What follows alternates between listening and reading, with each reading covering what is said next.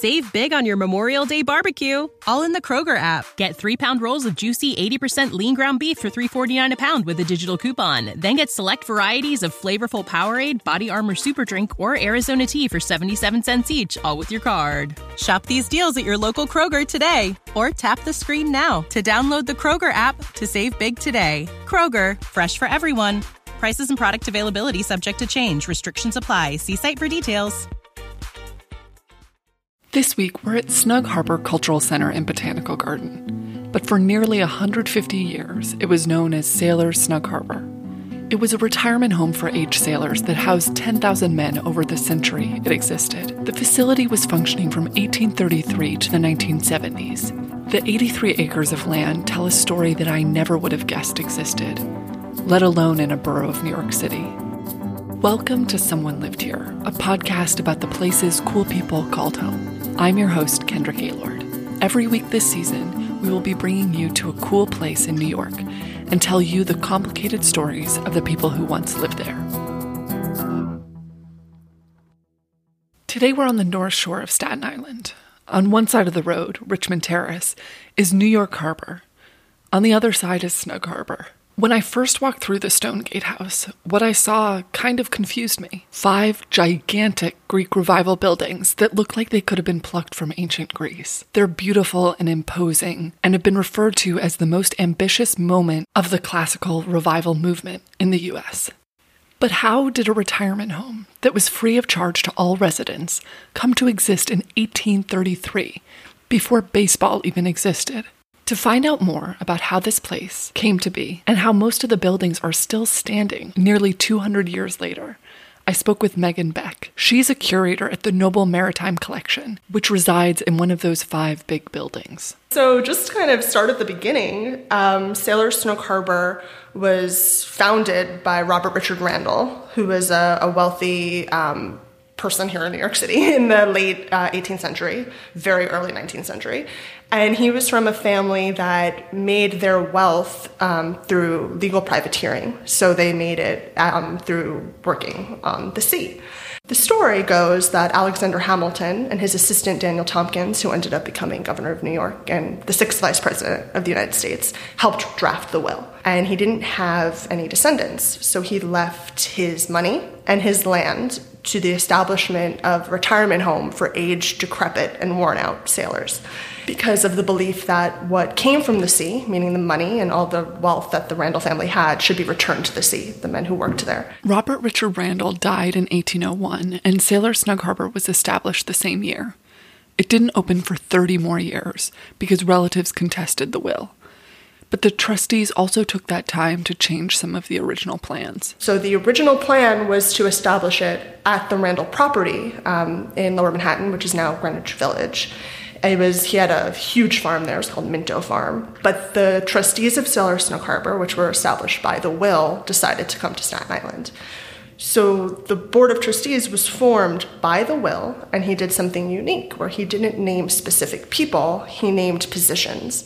So including the recorder of the city of New York, the comptroller of the state, the head of the Commerce Department, ministers from the Presbyterian and Episcopalian churches, and the president and vice president of the Marine Society, as well as the mayor of the city of New York. So this way, those positions formed the board in perpetuity, and then whoever filled those positions had a place on the board.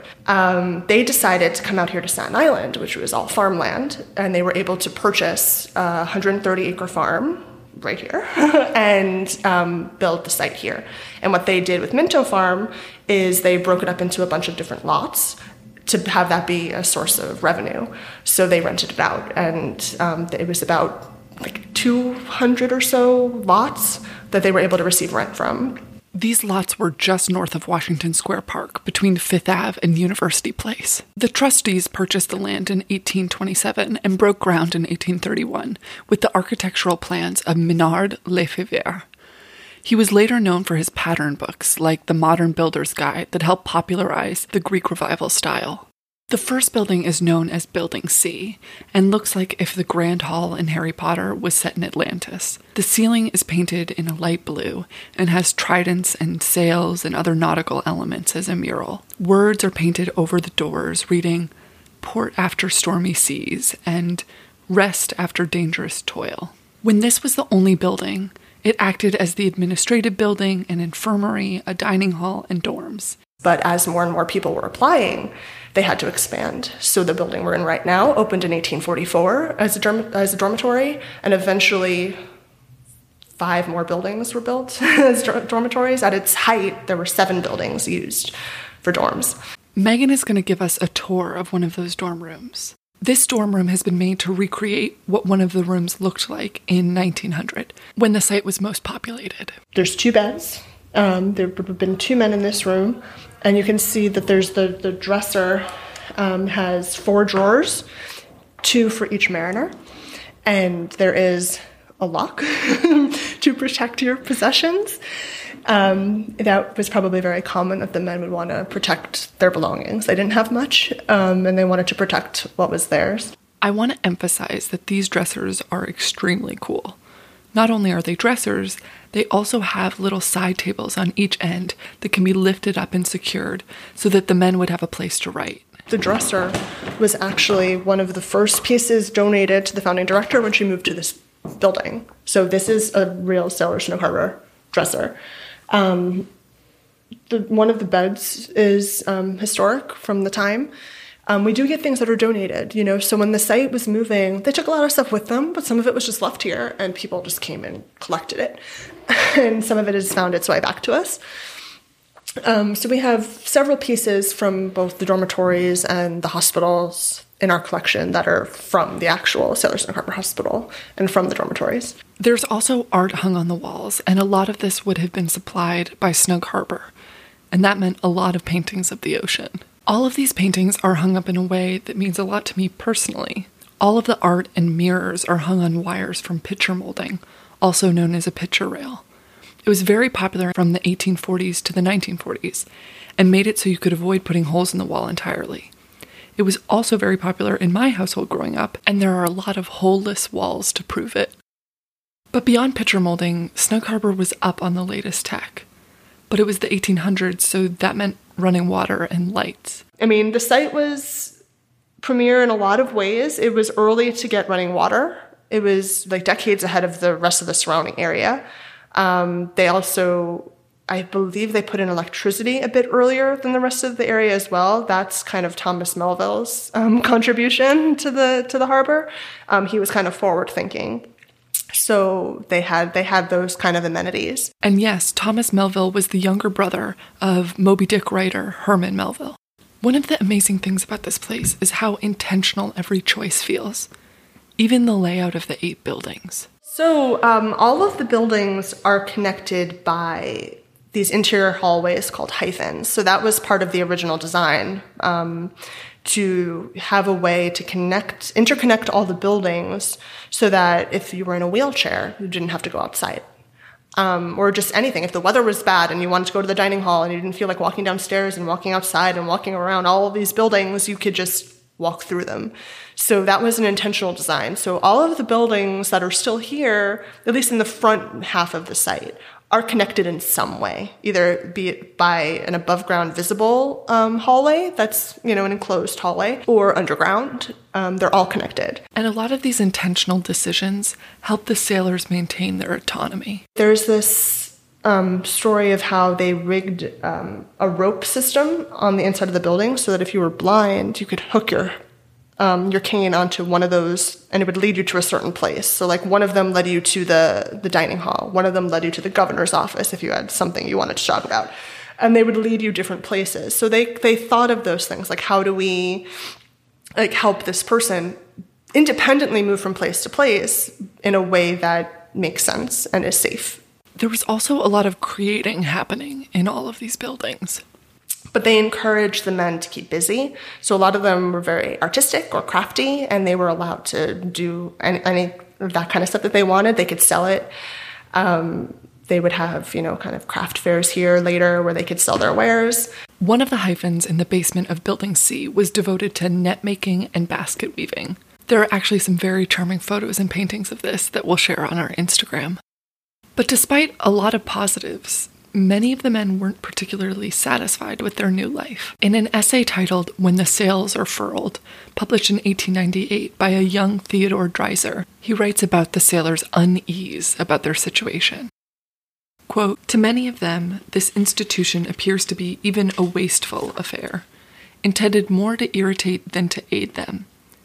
Not a few of them, as you may guess, resent routine, duty, and the very necessary officials, and each other.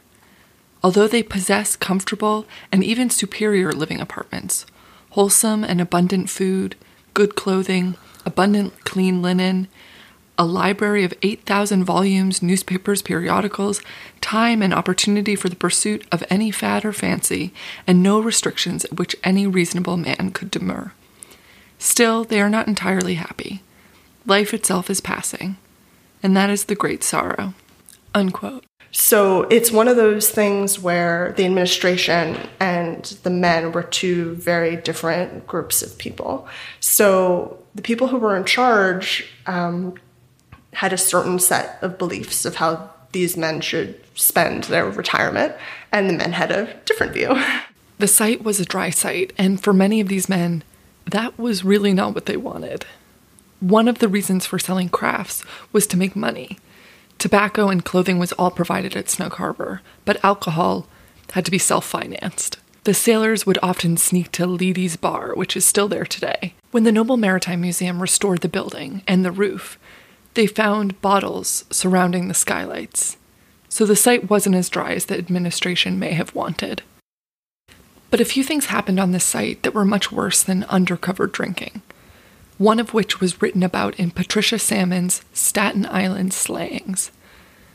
The minister at Sailors' Snug Harbor in the mid-1800s was Robert Quinn.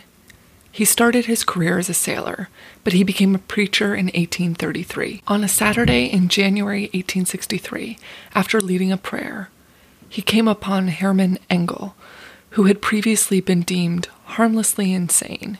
Engel said to him, "You'll expose me, I know you will, if you live," and then pulled a double-barrel gun from his breast pocket and shot the minister right near the heart. Engel then shot himself in the head, and there is a gory descriptor involving a jaw and the lawn that I've already gone too into depth on. Engel was 77 at the time, and the minister was 65. Most sailors from Snug Harbor were given a plot in the 8-acre cemetery, with over 7,000 people buried there. Herman Engel's body was not allowed in the cemetery, and was buried right beyond the graveyard's fence.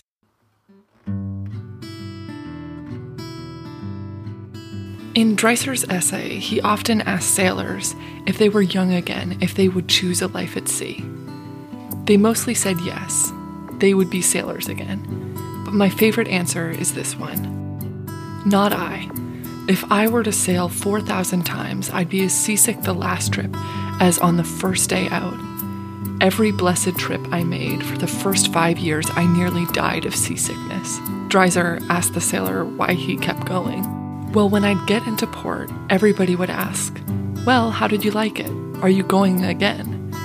"Of course I am," I would answer, and went from pure shamefacedness and not to be outdone. After a while, I didn't mind it so much, and finally kept to it because I couldn't do anything else. Dreiser asked another sailor if he could tell him of an adventure at sea, and the sailor said, "I could, but I would rather tell you of 13 peaceful years here. I came here when I was 70, though at 60, when I was weathering a terrible storm around the Cape, I promised myself that if ever I reached home again, I would stay there. But I didn't know myself even then. My destiny was to remain on the sea for 10 years more, with this harbor for my few remaining." 50 years after that sailor spoke of his peaceful years, the population at Sailors' Snug Harbor was dwindling. With the advent of Social Security and other types of government pension programs, a site like this wasn't as necessary as it once was. Because originally, these men didn't get pensions. You know, if they were in the Navy, they did, or other branches of the military, they had some sort of a pension. But in the Merchant Marines, they didn't. So they came here, and they didn't necessarily have any source of income. But with Social Security and those other types of government programs, they had other ways to subsidize living that less people started to come here. So it's around the 1950s where you start to see some of the buildings coming down. The one that always breaks my heart when I think about it is the church, the Randall Memorial Church. That was a scaled-down version of St. Paul's in London. They offered it up to the community, hoping someone would want to take it, but it was a massive building, and no one wanted to undertake kind of what it would require to save it. Over time, more and more of the buildings were demolished, and in 1972, Sailor's Snug Harbor moved to a facility in North Carolina. At first, the building's future were in question. There's actually a story where Jackie O was invited here. She was very into historic preservation, and she came here, and that helped kind of shine a national spotlight on what this place was and what was at risk by tearing it down. And the city did ultimately step in to save it, and it was established as a cultural center. Why our museum, why the Noble Maritime Collection is located here is because our namesake, John A. Noble, was a local maritime artist here on Staten Island, and he lived in the neighborhood. And when Sailor's Snug Harbor was going to close and they were going to move to North Carolina, he was very instrumental in the fight to save it. He was an artist, but he was also a sailor. So when he was younger, he went to sea, and he talked to men who, when they would pass by Snug Harbor on the boat, said, "I'm going to live there one day." And he wanted to preserve their memories and their stories, and just felt that the buildings that they lived in should be preserved as well. There's one last room that I want to show you. It's on the very top floor of this building. Yes. So this room kind of gives an idea of what the whole building looked like when we moved here to take over the building. So, the ceiling was falling down. The skylight didn't even have glass in it. It was just a hole. The paint was chipping off the walls, and at one point, I want to say it was the 1950s, they painted all the rooms this kind of like an institutional, like mint green color. They painted over the floors, beautiful floors. So this was what we had to tackle in order to restore this building. And it was a largely volunteer effort. We had a crew of volunteers that we called the Noble Crew, and they came here and they pitched in whenever they had some time, and it took about 8 years in total to restore this building. This room is dedicated to John Santor, a leader of the Noble Crew, who had the idea to leave one room as it was to show people all the work that had transformed the museum. John Santor was a firefighter in the New York City Fire Department and died on September 11th.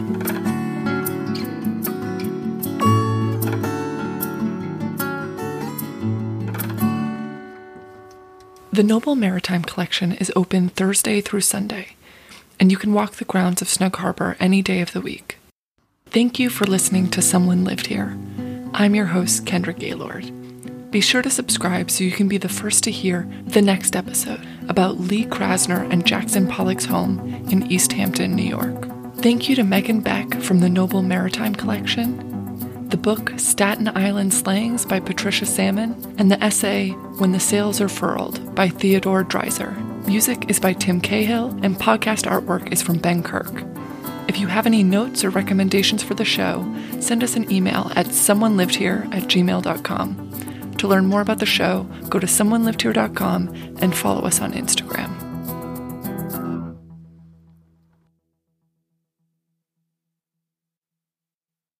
When you need mealtime inspiration, it's worth shopping Kroger, where you'll find over 30,000 mouth-watering choices that excite your inner foodie. And no matter what tasty choice you make, you'll enjoy our everyday low prices, plus extra ways to save, like digital coupons worth over $600 each week. You can also save up to $1 off per gallon at the pump with fuel points. More savings and more inspiring flavors make shopping Kroger worth it every time. Kroger, fresh for everyone. Fuel restrictions apply.